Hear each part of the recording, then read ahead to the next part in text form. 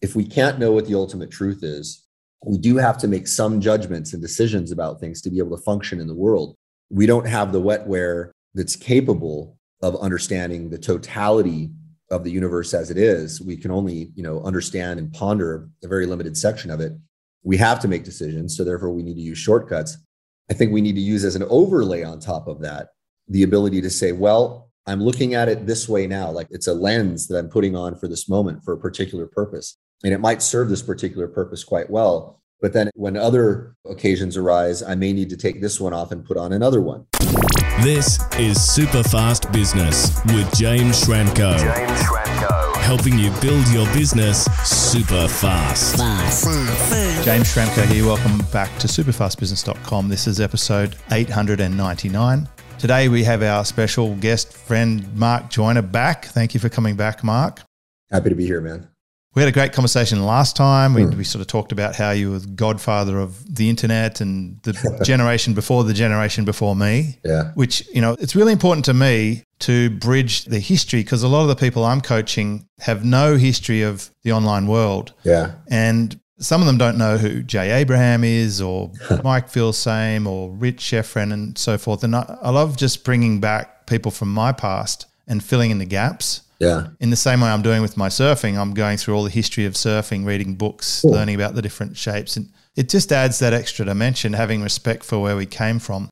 But we had this great conversation last time and we felt like we had so much more to talk about, but I've got a specific topic today, and that is how to manage difficult relationships.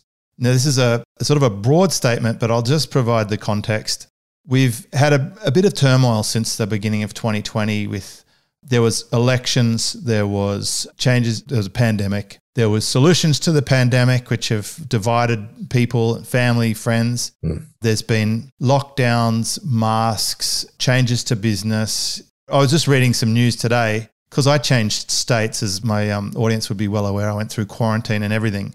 When I left where I was, we were under a mask at all times outside, 5-kilometre radius from house, stay indoors, orders, only go out for food, etc. And it was like an apocalypse. And then I went to this sunny paradise where it's like pre-2020 at the moment. That'll possibly change, but it's just, I'm noticing as a coach, people seem to be worn out, tired, frustrated, confused, on nerve's edge, uncertain about their future. And in particular, they're getting engaged in toxic fights, disputes, nagging. I'm seeing a friend of mine come over for a tea the other day, and she said one of her close friends has basically just cut her off because they have a disagreement over a certain policy. I've spent time with family. I noticed that there are there's some friction going on and stuff without getting into it. And then there's, of course, the good old-fashioned business relationships. And even people who are in business, they might individually be affected by stuff, but then they bring it to work and have blow-ups. So I'd love to come up with, you've got a lot of experience with this, with your military background, your communication interests, your passion for engaging people on social media. Yeah. So let's pull up a toolkit that people could use to be aware of what's happening and how they can better maneuver through life in a less stressful way. Yeah, man, such a great and big topic. I want to do my best to give everybody a shotgun blast that will give them some tools. I want to start out by pointing out something that you did in the beginning, which I think is very important and very emulatable. And it's very apropos to the conversation. So you were talking about how you thought it was important to consider the history. And I want to bring up another reason why it's important. Nobody likes to feel disrespected, right? Everybody wants to feel important in some way or another. When I was young in the digital marketing space, I was the disrespectful punk to a lot of guys, right? Here I was, I didn't have any background in formal marketing. I was just sort of inventing my own playbook and doing well. And I was, kind of smug and full of myself, with some people sometimes. There were some old school direct marketing guys that I was a little flippant to. I was very friendly with almost all of them, right? A couple, though, I was like, oh, okay, you think you're a big shot. Well, I'm Mark Joyner, who the are you? That kind of thing, right? And, and I smooth things out, with almost all of those guys. I tend to get along with most everyone. I endeavor to, right? So I kind of fall in love with everybody, man. Like I just love people. People are amazing. And some people, get under my skin, but I think deeply, like I'm like, so what's going on in that person? Why are they acting that way? And when I try to look at things through their perspective, I want to like them, right? It makes them easier to understand. It makes them easier to like. One thing that we're missing right now in general, and again, I take responsibility for this because I kind of set some of the tone, was there is a bit of a flip. And I don't think this is new. I think that, going all the way back to the literature of Socrates, you can hear about how the youth are corrupted and, they're disrespectful to their elders and all of that. It's probably not that new, but it's also something that we're not teaching kids right now, and when we disrespect our elders, we are cutting ourselves off from a potential source of wisdom that's very important. And we're also cutting ourselves off from their friendship. Again, nobody wants to be disrespected. Everybody wants to be liked. Everybody wants to feel important. When people come at people with this attitude of my view is correct, and I don't care who you are, I don't care what you've gone through in life, your view is wrong, I'm going to lump you in with the monolithic totality of everybody on the other side, be it the left, the right, or whatever. And again, as we said in the last conversation, the left and right thing is a rather, facile and, beyond useless and actually destructive way of dividing people, right? When we see each other in that way, we're preventing ourselves from being able to gain wisdom. We're preventing ourselves from being able to have really rich friendships with people. I think that's part of the table stakes that we need to talk about here, is just a tendency towards respecting other people, giving them the benefit of the doubt. And the other side, and this is a much larger topic, would be a foundational education and epistemology that is lacking in schools right now, that we are not teaching children epistemology. And for those who are not familiar with that word, because it's rather unusual, it's the study of knowledge. How do we know what we know? That's the big question that it asks. We need to have a fundamental education in epistemology and how we can know what we know. We need to get an education in logic, critical thinking, logical fallacies, media studies to know exactly how manipulated the media is. I think that if we, and I'm using this as sort of a foundation for the conversation here, if we were to have an education in those areas, right, and sort of couch all of that in a general fighting stance of respect for other people, which, by the way, would be part of a good communication class, because you don't have good communication without rapport, and without respect, it's going to be very challenging to have rapport, right? I think this is the beginning of the conversation. I obviously opened up many, many loops there, right, that could take years to close, but that's the entryway. I think it's ironic you've used a term to explain learning about knowledge that most people wouldn't have heard of. Right. Yeah. It's an interesting irony. I hadn't thought of that, but quite true. Oh, it's crazy. Yeah. I like to break things down like Hemingway score style. Yeah. So the key words I've picked out of that are that everyone wants to feel important. I've sort of talked about this before. We have this inner drive for significance. Yes. That's why a lot of the people I talk to want to make $10 million a year. And if you sort of peel it back, it's probably because they want to be attractive to the other sex and feel like the alpha person of the tribe. And 100%. It's important to have empathy. Certainly that's a skill that helped me a lot when I was in my sales career. Well, in the part of my career where they called it sales, we're obviously all in sales. Yeah. But when that was my actual job, being able to listen to the person and to feel their problems, and I'm deliberate with the word feel, but I would actually feel their problems and concerns as if they were mine, and then to be able to help them solve it in a way that they could actually resonate with. Yeah. I've noticed that is rare because most people have their own agenda and they're so busy ready to push the agenda, they're not sitting back and listening. One of the most popular episodes we did recently was an episode called Just Listen. And that was such a useful skill. And then you've talked about elder people having a source of wisdom. Yeah. One of my mentors used to say age equals wisdom. And it made sense to me because I spent so much time with my grandparents. Yeah. And they transferred to me incredible lessons. And then even later, I discovered the diaries of my great-grandparents and was reading those and learning about the history of my own family. That's cool. It was even cooler than I could possibly imagine because it turns out he does the same thing that I did. My great-grandfather used to travel around the world and he used to buy and sell things. He did arbitrage. He would buy land in Russia and sell it in America. Nice. And he'd write down little wisdom gems from Japan or whatever. And so he was like a old school blogger, but he did it on a boat.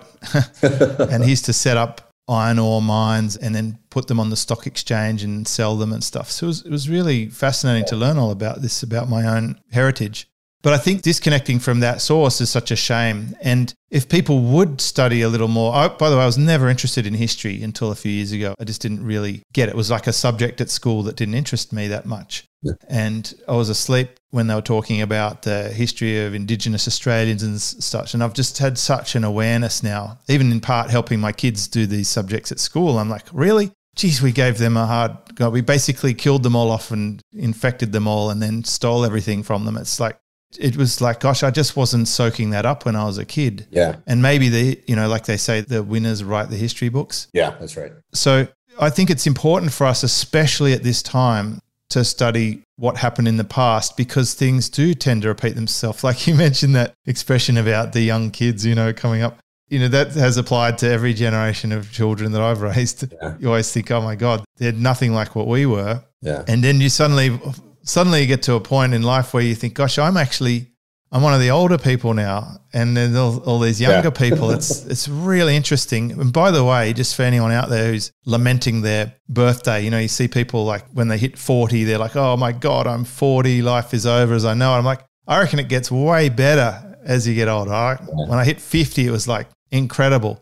And so there's hope for everyone. And by the way, that's where most people make all their wealth, is in the latter part of their life, hopefully. Yeah. And logical fallacies. If you could teach one subject at school, that would have to be right up there, because that's what guides most people into extremely poor decisions, especially when it comes around communicating in difficult situations. They're so busy attacking and not listening and not feeling for the other person, and they'll never actually win. And it's like they never read that classic book about how to win friends and influence people. It's like it's one of the fundamental principles, isn't it?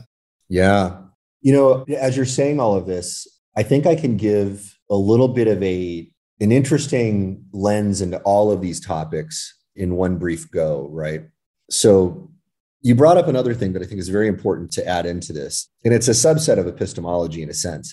So when we talk about history, right, and we're also talking about how, journalism is corrupt. I mean, media is used to teach people things, not to inform them. It's to persuade them for the most part, right? Even the stuff that is professing to be, for your betterment is often, written from the perspective of somebody else getting some benefit from that. And there's a whole range of ways people can benefit. For various reasons, governments, interest groups, corporations have wanted to persuade the way people see the world for a very long time. And one of the ways that this occurs is through history. Now, right now, history is being used as a weapon to divide all of us, right? And I'm sure there are some people who are going to be, a little bit triggered by this, but I would say, I want to caution you not to be triggered, right? So if I say some words that trigger you, I want you to think clearly about it, right? Because you have emotional attachment to these words. So the sociological topic of critical theory, right? And critical race theory, these are ways that if you look at the historical roots of these topics, they came from the Frankfurt School, which was basically a group of neo-Marxists who were saying, well, Marxism may have been, utterly disastrous and murderous up until now, but we weren't doing it right. So we've got to change things a little bit. And instead of, focusing on the class struggle and stoking, because this is what Marx was advocating, he was like, hey, look, get people palpably aware of the class struggle, and this will create a rebellious proletariat, which will bring on the revolution, which will make everything better for the world, right? So the Frankfurt School guys were saying, well, the class struggle wasn't enough. Let us stratify the world in as many ways as possible. And thus was what critical theory was about. It was saying, hey, be critical of anything that you can and start finding distinctions to separate people. So now we have, as the intellectual children of critical theory, critical race theory, we have gender studies, and we're, it's men against women, the LGBTQ people versus, the straight people, right? It's blacks against whites, colored people against white people. And now we're coming up with all of these definitions of words like, whiteness doesn't mean, white people. It's this horrible, evil thing. And we're teaching this to kids, by the way, right? And the reason I bring this up is that there's a very interesting linguistic game that goes on there. So when people talk about this, go, hey, man, this seems to be actually making race relations worse. And guess what? It's designed to. right? It says that the whole thing started out because they were dissatisfied with the civil rights movement of the past. They're like, we can't be colorblind. That's not really enough, right? Because there's so much racism built into the system. If we have a colorblind system, that actually becomes a way to cover up all of the racism. It's very insidious the way they phrase it, right? So it was never intended to bring people together. It was intended to divide people and to make them aware of their differentness, to stoke the flames of revolution and usher in a new form of Marxism. That's what the neo-Marxists are talking about. So history becomes a weapon in this, right? So now what some people are teaching as history, and some people say, if you don't want critical race theory taught, you don't want history taught. And that's not what the critics of critical race theory are saying at all, right? They're saying, you could talk about the evils of our countries all you want. We would like for people to get along. We don't want to stratify society when we want to unify society. So history is taught by different people for different reasons as weapons, right? So and this is a little bit of a buildup to something really interesting that I want to bring up, something very recent, right? So I want to give one more example before we go to the recent example. If you were to go to Korea and read textbooks about the period of time where Japan was occupying Korea, and then you went to Japan and read those textbooks, you would get very, very different stories, okay? Because the Japanese talk about their occupation in Korea in very different terms from the way the Koreans do, right? Who's right? Can any of us really know? Now, when I served in the military intelligence community and I learned how to speak the Korean language and spent a lot of time with Korean people, I was super sympathetic of the Korean lens. I was like, well, the Japanese are lying, and they probably are to a certain extent. There's a lot of evidence to that. But then I look at it, later on and I'm like, well, how do I know that the Korean version of the story isn't the incorrect version? How do I know any of this? And it's our inability to unpack these things that gets us in a lot of trouble. Now, here's a really recent, interesting example. When the coronavirus first came out, and maybe we can bleep out that word. I don't know if that's going to. I don't know. I'm no Russell Brand or Joe Rogan. No, we're just guys talking. This is a thing that has affected a lot of my customers, so it's okay to talk about. It's affected a lot of us. Yeah. So, when the thing first came out, there was this lab leak hypothesis, right? They were like, hey, maybe it came from the lab in Wuhan. I don't know. There's an institute in the same city where they discovered it that studies exactly this kind of virus. Seems like a pretty rational hypothesis. Now, 30 intelligence community professionals signed a document saying it was not possible that it came from the lab. Now, I immediately looked at that and I said, well, whoever you 30 guys are, you lost my respect, because there's no way you can say unequivocally something is not possible like that with the kind of evidence that they were presenting us. Now we come to this, a year and a half later, and suddenly the lab leak hypothesis is no longer verboten. It's acceptable to talk about this.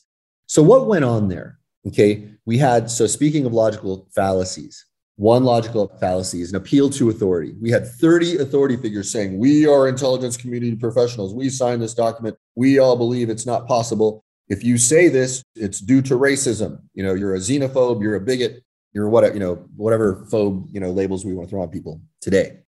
So how is it that these intelligence community professionals signed this document, which is clearly full of I mean, it's bogus straight from the get-go, right? Number two, how did we have a media complicit in this, pushing this thing out there, telling everybody that they're bad for thinking a rather rational thought? It's entirely rational to consider that maybe that virus came from that lab.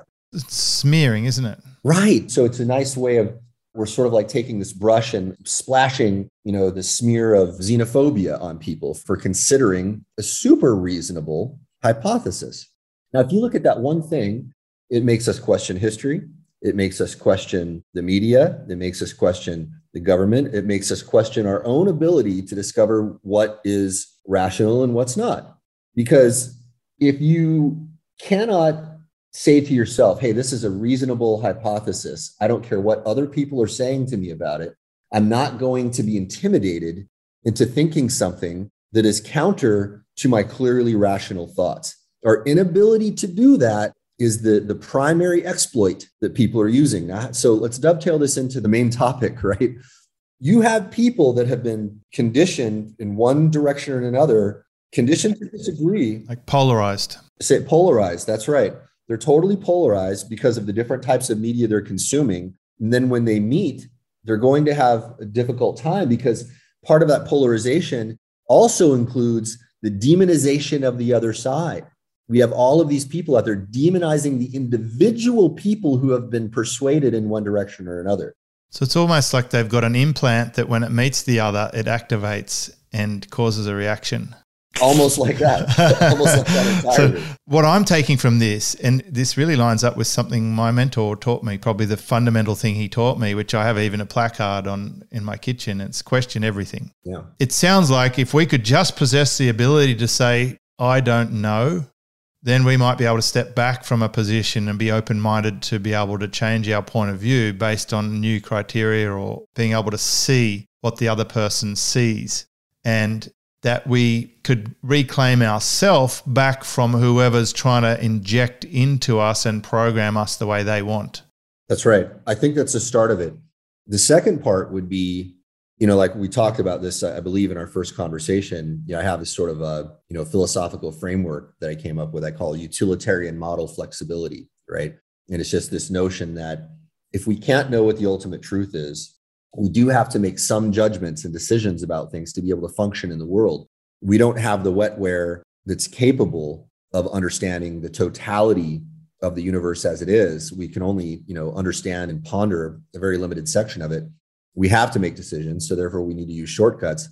I think we need to use as an overlay on top of that, the ability to say, well, I'm looking at it this way now, like it's a lens that I'm putting on for this moment for a particular purpose. And it might serve this particular purpose quite well. But then when other, occasions arise, I may need to take this one off and put on another one. And I believe that if we do, like we were talking about, question things, and then also become aware of the fact that you don't have to marry the current hypothesis that you have about the way things are. You can look at that and say, well, this is my current understanding of it. I'm not going to be attached to it. And when I meet other people who have other ways of viewing things, because how could I not? Right? It seems a lot of the directives from certain organizations is that they require detachment from this independent thought and that you must accept their indoctrination and that anything other than that indoctrination is false, is sinful, is forbidden. That's right. And then, of course, they get raised into that system from a very early age to the point where they've never had the ability to reflect on a different perspective. Like me, being this regular white kid growing up in a regular suburb in Sydney, didn't get as much perspective. And thankfully, my parents used to take me out and about and expose me to all different things. We used to visit homeless children, and so they've always been very charitable with Red Cross, the Smith family. It's been my mum's life passion. It's great. But even then, you still, in your version of the world, it is very hard to accept. It was only when I saw a little comparison of our planet versus other planets versus the sun and then our universe, and then you realize there is a point of overload where you can't even comprehend what you can't comprehend. It's unbelievable to even try. Like you said a key point, we reach for our shortcut. And I think in the managing difficult relationships topic, some people's shortcuts are harmful for the ability to move forward or to reconcile things. Yes. Yeah, 100%, 100%. And I mean, we're not aware of the shortcuts that we're using. Could you label a couple? Sure. So, well, some of the most powerful principles of persuasion, in fact, some people could argue that all of them, right? Because there's a really interesting model of persuasion. Well, there's two that are quite similar. There's the heuristic systemic model and the elaboration likelihood model. And they're both really ultimately saying the same thing. And that's this notion that we have so much information bombarding us, we have to use shortcuts, heuristics to make determinations. One, I'll tell you probably the two of the most common. Well, obedience to authority, we're talking about, so an appeal to authority is considered a logical fallacy, but obedience to authority, if you look at it through a slightly different lens, is a very powerful persuasion tool, right? So it's interesting that many of the shortcuts we use are inherently fallacious. However, they're fallacious, but they're sometimes useful. Let's say, I don't know much about plumbing at all, really, right? If I've got a problem with my plumbing in my house, I'm going to call a plumber. I'm appealing to an authority. Probably a sensible thing to do. Some authorities are genuine. Some, however, are completely fake. Or either they're fake or they're corrupted. I mean, they may be legitimate scientists or legitimate, this or that or whatever they are, but somebody may have said, hey, you know what, we'll pay you X dollars or we'll give you whatever benefit or we'll not reveal certain things about you. And by the way, this is how a lot of the tradecraft and the intelligence community works for human intelligence. Is this like if the plumber has got a manufacturer whose product he gets a special rebate on and then will recommend that even if it's not the best solution? That's right. And that's one of the more innocent ways yes. it disappears. But it's a common business way, right?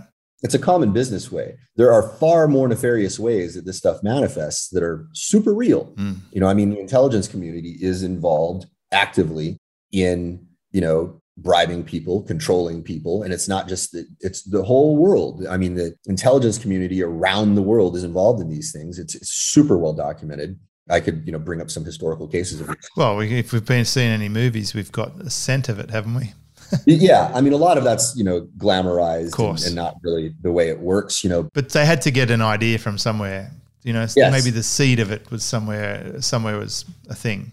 Yeah. Yeah. I mean, for sure, there are many cases we could loop back around to this. I want to answer your other question because we've got so many open loops. Well, we'll definitely need other podcasts for that. Yeah. Right.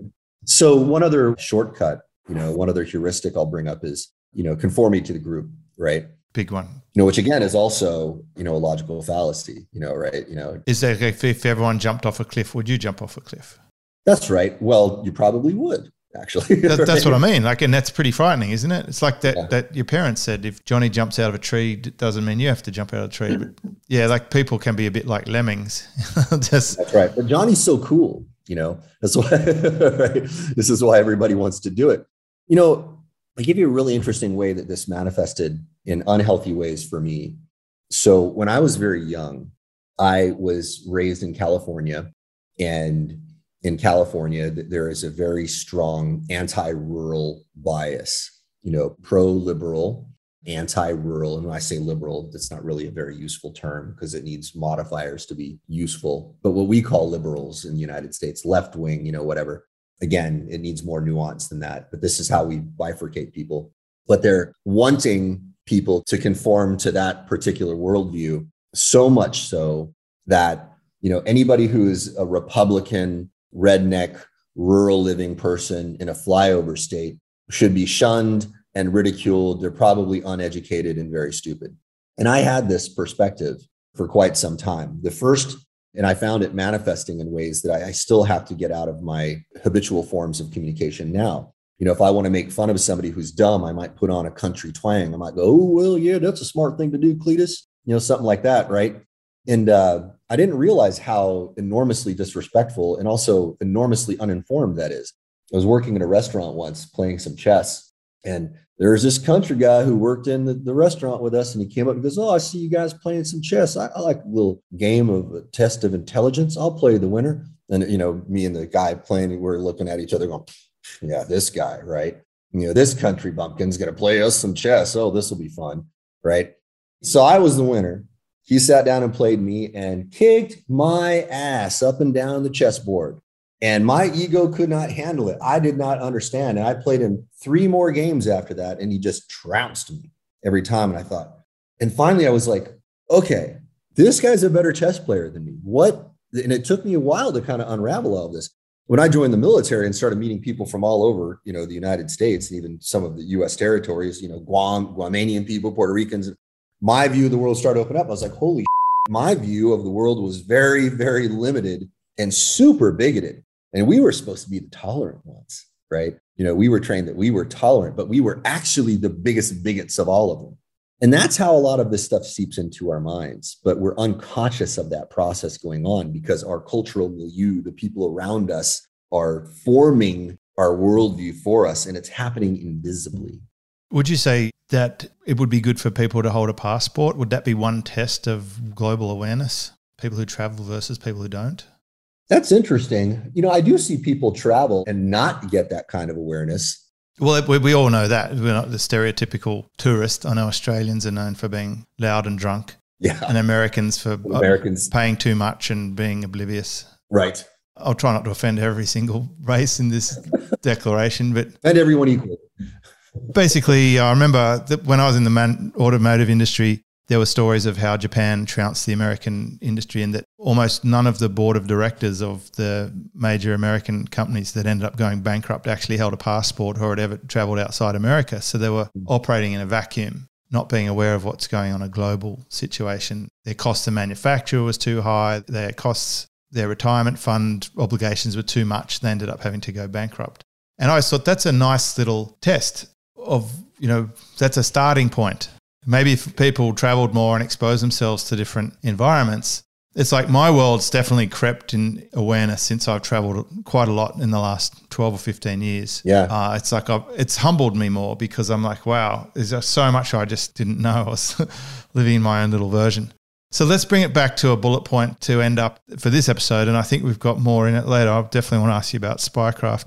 Managing difficult relationships. So the build-up we've had is that there are people out there who are creating deliberate scenarios that would cause us to be in a precarious situation with the relationships around it. That's why we're being divided, because it's been engineered. I think so. Knowing that, we could definitely decide to be more empathetic with others, to be more open-minded, to change our position, to draw more from the wisdom of elders who have probably navigated through more aspects of life than us.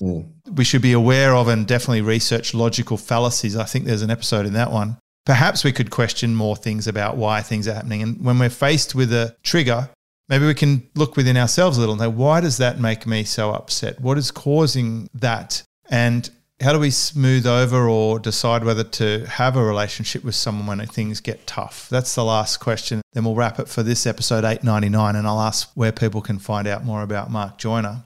Cool. Well, man, yeah, whenever you and I have these conversations, everyone's going to say so many things.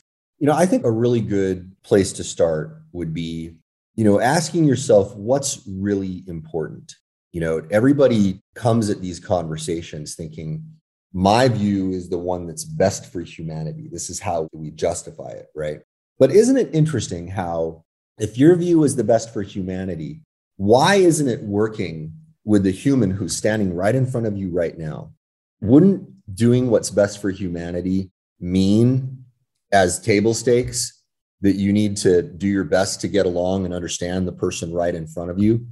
Isn't everything else just kind of a manufactured fantasy in your mind? Like, oh, I feel really good about helping this group of people or this group. I want to defend this group of people. I identify with this group of people. What about the person in front of you, right? Isn't that the most important thing?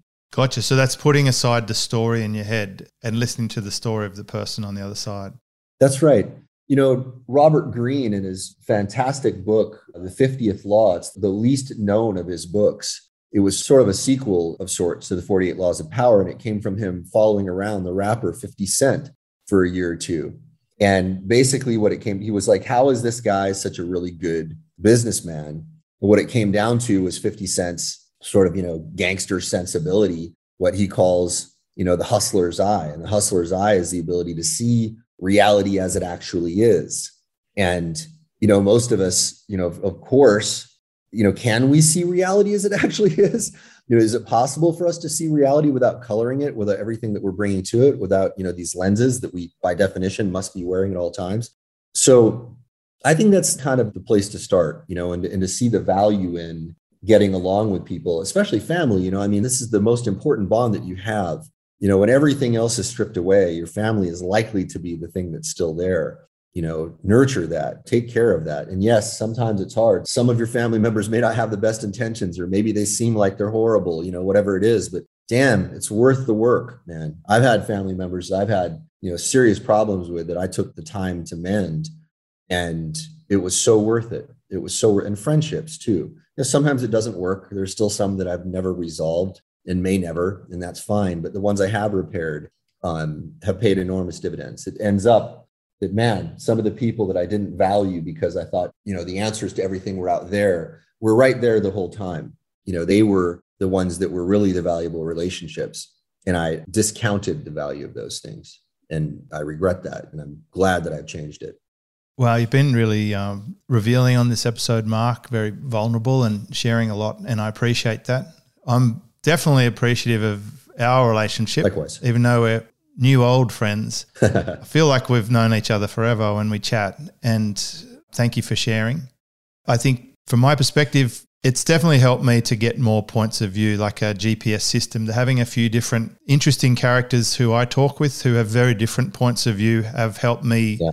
Well, in my own mind, I feel fairly well grounded and reasonably comfortable with how things are based on getting all these different viewpoints and not just plugging into one source as the only source. And I think what you said about it's worth it. That's the bullet point I'd love to end this episode on, that it is worth building those difficult relationships and repairing them and putting in the work to make them whole again. And hopefully this episode's inspiring someone. I'm pretty sure my mum's going to say she loved this one, Mark. So where can we find out more about you, Mark Joyner? Well, from this perspective, I would ask people to go check out my print book called Simpleology. There's the company Simpleology, which is, software that helps you, get done in a couple hours. It normally takes you a full day or longer. And we'll put a link to that in the show notes as well. Thank you. The print book Simpleology is kind of talking about these topics, right? And it's giving people that basic, epistemological education that I think, we're all missing. And hopefully it helps open up people's perspectives so that the process of, creating this kind of peace with other people will be easier. Well, thank you so much. And I hope you have a nice workout today or a good steak. I know you enjoy your steak. That's right. Thank you. Thank you, man.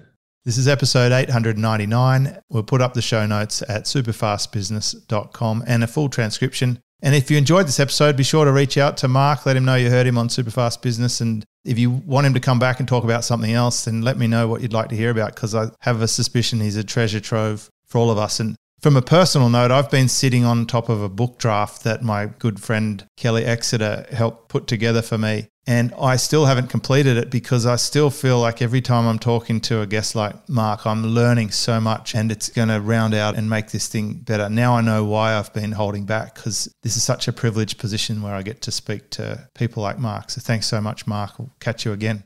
Thank you. Discover how to build your business super fast. Check out superfastbusiness.com.